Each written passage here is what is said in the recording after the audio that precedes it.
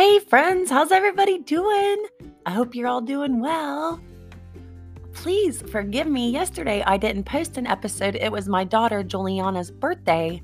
She turned 7 years old. So we were celebrating her and giving God thanks for her, as I'm sure your parents do for you too. Today let's talk about don't panic.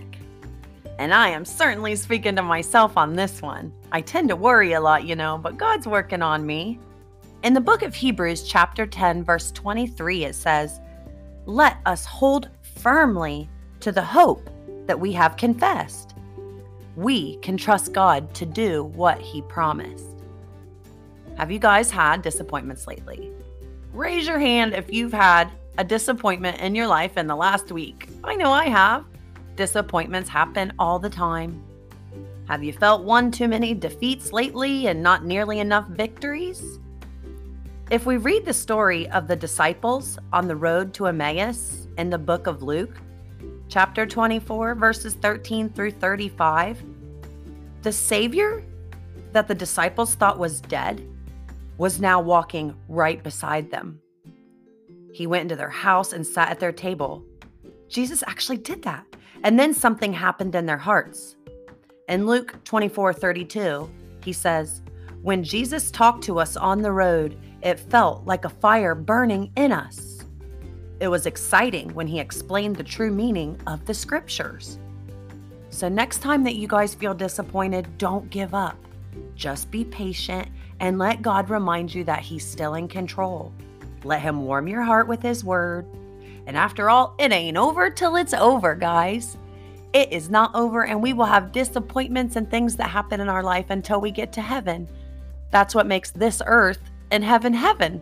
If it were perfect here, then what would be the need for heaven? Heaven is where everything is perfect.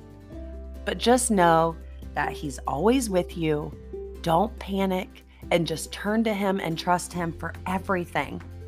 And just continue to think about that today. Imagine being one of those disciples on the road to Emmaus.